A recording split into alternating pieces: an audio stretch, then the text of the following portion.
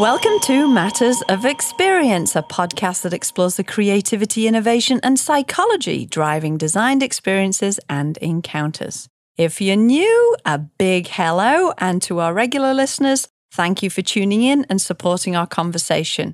My name is Abigail Honor. Hello, I'm Brenda Cowan. Today, we're talking with my good friend, Cybelle Jones. Cybelle is CEO, responsible for strategic leadership that fosters excellence in every aspect of SEGD. Before this, she was principal and executive director of Gallagher & Associates. Cybelle studied architecture at the University of Cincinnati and helped establish the Masters of Exhibition Design program at the Corcoran College of Art and Design in Washington, D.C. Cybelle's received so many awards and honors that we really don't have time to list them all here, Cybelle, so sorry, but we just wanted to mention the American Institute of Architects Award of Excellence and that she has been a guest critic and speaker for organizations everywhere, including the V&A, American Alliance of Museums, Building Museum Symposium, International Council of Museums, and the Fashion Institute of Technology. Oh my gosh. So Cybelle, a huge welcome to the show. So Cybelle, before you joined the Society for Experiential Graphic Design, you spearheaded a lot of the work that was coming out of Gallagher & Associates. Of all the projects, can you name a couple of your favorites and why do they stand out looking back on them? That's an unfair question because I love all of my children. I can't have a favorite. Being in the field of experience design for as long as I was just phenomenal. I got to work with former presidents and Olympic athletes and Hollywood stars and civil rights activists and even mobsters and spies. So it's hard to pick a favorite. I'm going to pick a couple that were transformative, I think, for me personally. The first one was the first iteration of the International Spy Museum, which opened in Washington, D.C. And at the time that we were working on it, there was not a model of a museum that would be self-sustaining. Most museums at the time relied on philanthropy and government funding to keep their doors open and pay their staff. And we had a client and he said, why can't we create a museum that is self-sustaining and is fun? And so we came up with this concept of building a spy museum in Washington, D.C. And I will tell you the honest truth, people were not excited about that. The museum industry did not want to even call a museum for profit because it seemed like that was the antithesis of what a museum as a, institution should be. And the reputation was building as we were designing this project that it would fail, that people would not go to it because in the city of Washington, D.C., where almost every museum is free, why would you pay to go to a museum? But from my role as the lead designer, I had a client who was not really a museum person. And he really pushed our team to say, if you could just think out of the box and reimagine a model of a museum that people wanted to go to, it was really memorable. It was an experience. What would that look like? And the topic of spying hadn't been done. Like no one had done a museum on spying. So it was so much fun. It might have been one of the projects where I had the most creative freedom to just think outside of the box. That museum definitely stood out, and there were nerve-wracking moments. We had a Washington Post article that came out before we opened that just was horrible. Tell me a little bit about that part. Being in the middle of the process and having everybody doubt your success, and it sounds like actively work against the success of the Spy Museum. You must have had some self-doubts. Knowing you were doing something fun, there must have been something in there. How did you deal with those boundaries everyone was putting up for you? The museum was going to open. The money was invested, the building was leased. Anything great where you're the underdog and you're just driven to do the best possible job that you can do. And it was not until probably a month after the opening. I mean, people were like waiting in line, even when we were under construction. I mean, I think the sex appeal of the International Spy Museum was very attractive to people. It was so different from anything else they had heard about. And I was doing the punch list, after the project was open, and I had a notepad, and some mom came up to me, and we actually, we did audience research, and the target audience for this museum was not families with kids, because we didn't really think that they would spend the money. We thought it was more like the professional, like 30, 40-year-old professional that would be in Washington, D.C. for work. But there was a mom, and she had her 7-year-old daughter, and the little girl goes, "This is the best museum ever." And her mom said, "We've just spent 4 days at all the Smithsonian's, and my daughter just loves this. It's so fun, but she's learning." And those moments of pride where all of that doubt and anxiety, and, we were making a new model. It wasn't perfect. There were a lot of things that didn't work perfectly, but I think I'm proud to say people started waking up and saying, hey, maybe this whole thing of a museum actually being an experience brings some of that energy to the three-dimensional world. Well, the Spy Museum, it's a tremendous example, and I think one of the great early examples of how to have multi-layer user experience. And you can basically visit the exhibition on your own terms, I guess is maybe the best way to put it. And so it's really well done. I'm glad that you pointed this out as a favorite child of yours. Yeah. Another project later in my career was similar in the sense that no one was really paying attention to this project. It was the Mississippi Arts and Entertainment Museum in Meridian, Mississippi, which you're going to say, where is that? Look it up. It's close to the border of Alabama. And even when I got this project, I wondered how it was going to go. Would these people actually ever raise the money to build a new world-class museum in this little town of Meridian? And the architect and I started off not on the best foot. We're very different backgrounds and political beliefs, but we both believe that providing Mississippi with a world-class institution that would celebrate those artists that were homegrown, like Oprah Winfrey and Leontine Price, who was the first African-American opera singer to perform at the Met. So there are all these amazing individuals that came out of Mississippi who they weren't exposed to the arts growing up. And you kind of had to say to yourself, what is it? Like, is it something in the water here that, you could grow up never going to an opera or a museum or not even being able to see Hollywood films, but then, you have a James Earl Jones. So it became a real passion of mine because I feel like museums oftentimes are only for the elite and they should be for everyone. And so this was a bit of an experiment of how do you make art accessible to people that might not understand what art is, and particularly abstract art. And so we took a really unique approach, but we also, building on the theatrics and immersion that I had been developing as a designer, we just wanted to take people to a place where they could kind of imagine seeing the world through the experiences of these artists before they were famous and what defined them. I think one of the most memorable takeaways I had was when a high school group visited, and that high school group was from a very rural part of Mississippi, and they had never been to a museum before. They had never eaten out at a restaurant, and they said that they saw people in that museum that looked like them and that they could imagine themselves being. And it was transformative.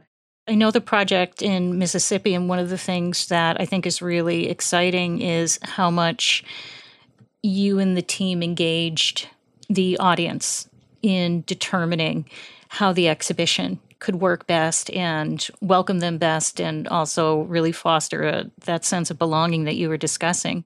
Well, just building on that, actually, it's really interesting. In the two stories, the Spy Museum and then down in Mississippi, you are acting as a mere filter in a way. You are deciding, it sounds, Cybelle, as you are being immersed in these stories, for want of a better word, and you're giving yourself time to get to the heart of the authenticity before you're starting to do an interpretive plan. And this is what it's going to look like.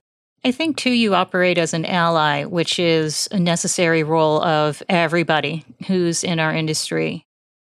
That's interesting, Brenda. I hadn't really thought about this, but when I was growing up, I moved 16 times by the time I was 13. You won't believe it, but I was an incredibly shy child.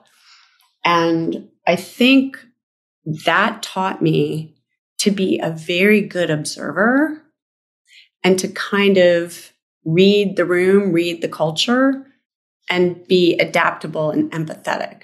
I don't know why I'm having this aha moment on this podcast, but we're glad you're having it with us, with friends. Yes. This is a comfortable environment. With these two amazing women. I think that's how I have always tried to treat my clients and my design team, is that synergy, that collaboration. Like for me, if I'm breathing, I'm collaborating. It's like you're going on a trip and you don't know where you're going. You don't know where you're staying that night. You don't know what you're going to eat, but you're together and you're on a mission. And that's where the magic happens. In a way, this is setting up a nice flow into the next question, which is Abby and I are really curious to hear about the idea of legacy. And as you were developing these projects in your years at Gallagher and Associates, how aware were you of the legacy that you were leaving behind? I never thought about a legacy. I think I thought about a couple things. One, I always wanted to I have three daughters. I always wanted to be a role model for my daughters in a sense of that you could do what you loved and you could be good at it, but that meant you were going to have to work really hard. And having had a pretty chaotic life and at times, we had to be pretty scrappy. When I look at a project and the fees that they're paying us and what that costs to build a museum, you really have to honor that this is a tremendous responsibility. Museums might renovate once in some curator, some director's career. And they're going to put everything into that. All their hours, they already have a job. Now they have to have the second job of working with us. And that's not really the job that they're used to doing. And then say if you work at the Smithsonian on a project, that sees like 9-10 million visitors a year. So to me, I don't know that I ever thought about me personally. I don't think I ever thought anybody would know my name or that I did anything, because nobody knows who an exhibit designer is or even what they do. Hopefully that's changing now. But I think what I was about was giving people an experience that's going to spark something. The Maya Angelou quote, like, people will forget what you say and what you did, but they'll never forget how you made them feel.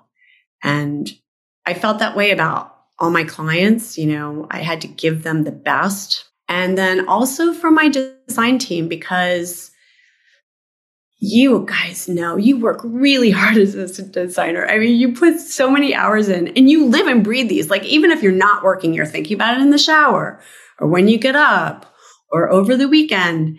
And I needed to make it worth it to them. So being genuine, a lot of laughter. I know you guys both do that. Like, just be sincere, no BS. Just try to do your best. So when you look at sort of the business and the way that it evolved when you were designing, what were some of those major shifts you saw? I started my career at George Sexton Associates, and I don't know if you know George, he's still designing, but we would do art exhibitions and we were hand drawing and we were building models. And my youngest daughter just graduated in design school from the University of Oregon. The things that she has to know now, the technical skills she has to have to be able to create photorealistic renderings, but not just the technical side. She has to have an understanding of accessibility, sensory, education level, language. It's a lot. You have to be a jack of all trades. So I think from the designer side, that's evolved a lot. On the business side, that's a good thing. We have to change. Things have to change. The way we tell stories, who we bring to the table, who we include in the process of designing, and what is the return on the experience? What is the return on the commitment, time, money on behalf of whoever that audience is? Let's turn our focus to your latest challenge as CEO of SEGD. In some ways, this must be very different from your previous job. Is your work leading SEGD a really huge shift for you? And, what's similar and what's different? I think what's the same is that it's all about the people. It's finding the best talent. It's finding the best minds. I have a very small team. I went from 150 people at Gallagher, and I have 4 people at SEGD. But I have all of you wonderful people that I collaborate with, right? The members, the speakers, the people that work on the education side. So I think that connectivity of bringing great minds together, that's the same to me.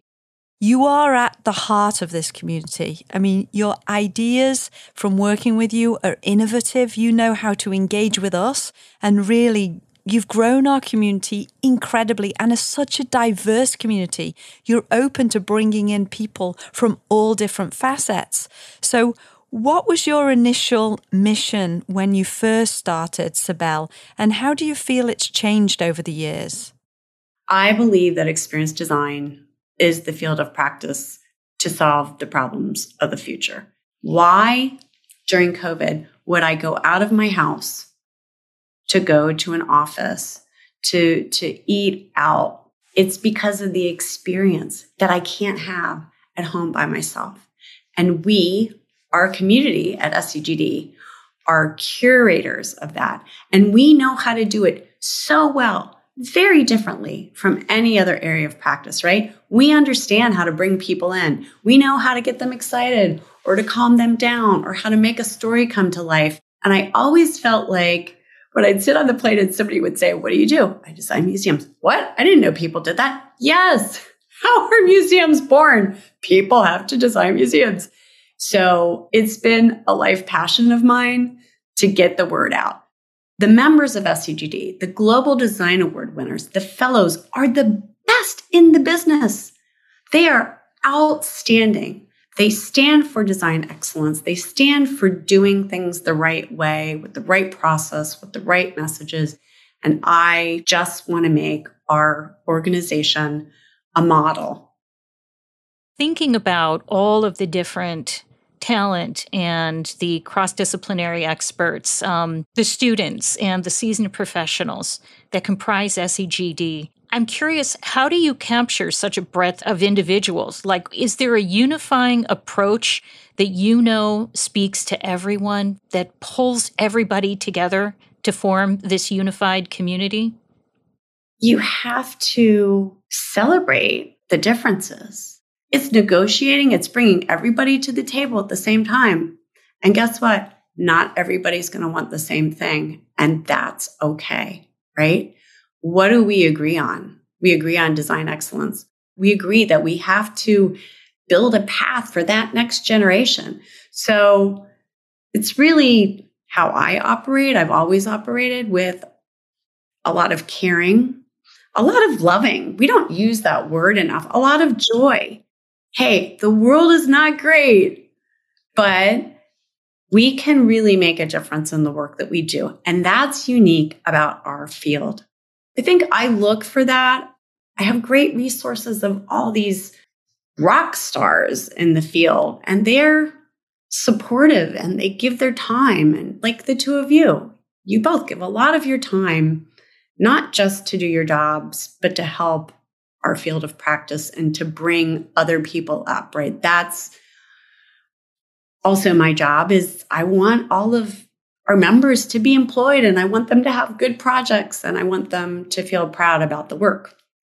So in my role in exhibition and experience design at FIT, I know firsthand the level of dedication of SEGD to cultivating future design and industry leaders. And the organization plays this massive role in the mentorship, the nurturance, the support of the younger generation, and also individuals who are entering into the experience design profession from other professional backgrounds, but they're new in many ways. Why is this critical? Why is it critical for SEGD to be providing its vital resources to cultivating this new talent, this future of design? Well, we wouldn't survive without it. We don't understand the world in which this next generation is coming into. And so there's no way that we have the ability to do the right thing on behalf of some of our projects and clients. We need that next generation voice. They see the world differently than us. First of all, I don't think they want to spend all their life just working. They understand about this concept of work-life balance, which the design industry has been really bad about. But the other thing is that we have so much to give to them, and we have so much opportunity to share what we've learned. I've talked to a lot of young women that have started their own business, and they need someone to kind of bounce ideas off of and sometimes ask some really tactical questions, right? And the other thing is not just the students. I mean, we all go through career transitions. When I went through this career transition, that was very hard for me. We're all going to face some moments in our life, and we need support to get through that. So the big 50, it's a mighty age, the semi-centennial. Yes. A lot happens over that time period. Fashions change, technology changes. You have this incredible year with, I know one of your big flagship events is going to be the annual conference in Washington, D.C. in late August. It's coming up. I encourage everybody listening to go to the SEGD website. There will be a link on our page, and come, buy a ticket. It's definitely unbelievable. It will be phenomenal. The themes look both ways. So, Cybelle, tell us what it feels like for an organization to turn 50 and the idea of look both ways. We are going to take our attendees on a journey. We're going to start with the founders and where we came from. We're going to have amazing speakers like Lisa Dimitros, who is the granddaughter of Ray and Charles Eames. She runs the Eames Institute for Infinite Curiosity. And there's so many trajectories that we can trace back to the Eames because they were one of the first truly interdisciplinary design firms. So we're going to look at our heritage. We have Lance Wyman will be talking about his work in DC, this kind of turning point of the government getting good design. But then we're also going to ask people to reframe the conversation of how we go about doing what we do and who's telling the stories and how are they telling them. And so we have speakers talking about that. We're going to be looking at, can you do high-tech, high-touch experiences and still have them be sustainable and green? So we're going to talk about that. And then on our last day, we're going to reignite. We're going to celebrate our upcoming fellows. And we are going to ask our community, how do we take this call to action back? Super exciting. And guess what? Brenda and Abigail will be there. Wow. They don't need any other excuse. Hold on to your hats, everybody. So you made mention of some trends and what I think of as some of the critical conversations that are being addressed in our industry today. So sustainability. There's the nature of technology and user experience, new trends in innovative brand activations, audience research, and so on. What are you seeing out there? First of all, I'm seeing our community as influencers. And we go to a project and we're hired by a client. And the client may have blind spots. They may not necessarily think that their project has to even touch on or talk about sustainability.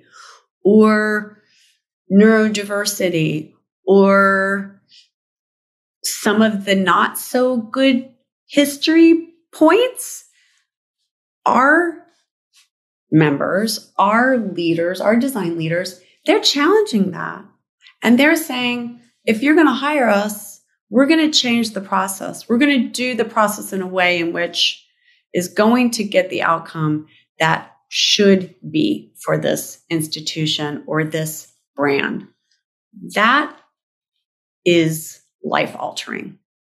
Our members understand how to do the process right. You're teaching that, Brenda, right? Mm-hmm. You're not teaching your students just to have a beautiful end product.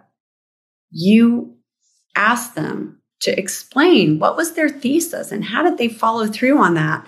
And that, in some ways, I see as the biggest shift is the why. Mm-hmm. You, as an experienced designer, whatever your area of expertise is it fabrication, is it graphic, have an ability to really inform rather than being just a passive doer. I'm going to put you a bit on the spot because nobody really has a definitive correct answer to this. So I'm thinking about It's all on you, Cybelle. Like those easy questions. I'm thinking about the role of AI. So how do you think the role of AI is going to affect our profession? That's what I meant by a big question. Like, oh my gosh, that's the drop the mic question. Well, I mean, you've already been talking to me and you know that I mostly tend to be an optimist. So I'm going to talk about the positive of AI. When we did the first spy museum, we wanted to put you in the role of being a spy. And RFID was just coming out as a technology, but we couldn't afford it. And when we did the new spy, we utilized RFID to track what you did, and it gamifies it, right? But it also could be related to your interest. Then one of my last projects I worked on was the U.S. Olympic and Paralympic Museum. And that museum, we used it because if you're in a wheelchair, we could customize the exhibits, the interactive exhibits for you because we know that you're in a wheelchair. So that information that we can know about a guest in any circumstance, whether that's a museum, whether that's environmental graphics, the intelligence to inform both the museum or the place to help take care of that person in a way, but also for them to get more curated content to their education level, if they're a kid, or their interest level, is amazing. So those are the pros, is that we'll be able to make designed 3D environments more agile. That's the problem with our industry. We are not agile. You build a branded environment and the next year it's obsolete because there's a new technology, and that new technology, the client can't afford to update. So I think AI will provide a lot of opportunities to create multiplicity of storytelling, learning from audiences, how people move through airports, what are they seeing and what are they not seeing? And then obvious things where we can automate. I find that a lot of our process in designing takes a lot of time. If we could automate more for prototyping and spend more time on the creativity, I don't think it's going to replace jobs. I think we'll have new and different jobs. I would like to see us be more creative about problem solving. We have big problems in the world to figure out. And hopefully AI will maybe give us a leg up to be able to do that in a more expeditious way. Well, Cybelle, we can't thank you enough for sharing your experience, your positivity, and all these stories today. But most importantly, for inspiring us all every day to create these engaging, fun, sustainable work that can really make a difference in the world. Thank you, Cybelle. Oh, my goodness. Can I just, I'd like to reverse this because the two of you model phenomenal qualities about sharing your knowledge. So thank you. And maybe we'll just have to continue the conversation. at the conference, which everyone listening needs to attend. Yes, they do. Washington, D.C., August 23rd through 26th. And this month only, July of 2023, you can re-up your membership at SEGD. We're giving a gift back to you for $50 off. So what's not to like about that? That sounds like a win-win. Thank you, everyone who tuned in today. If you like what you heard, subscribe to more episodes of Matters of Experience wherever you listen to podcasts. Make sure to leave a rating, a top review, and share with a friend. We'll see you next time. Matters of Experience is produced by Lorem Ipsum Corp. and recorded at Hangar Studios. Tune in next time for more fun discussions about experience design.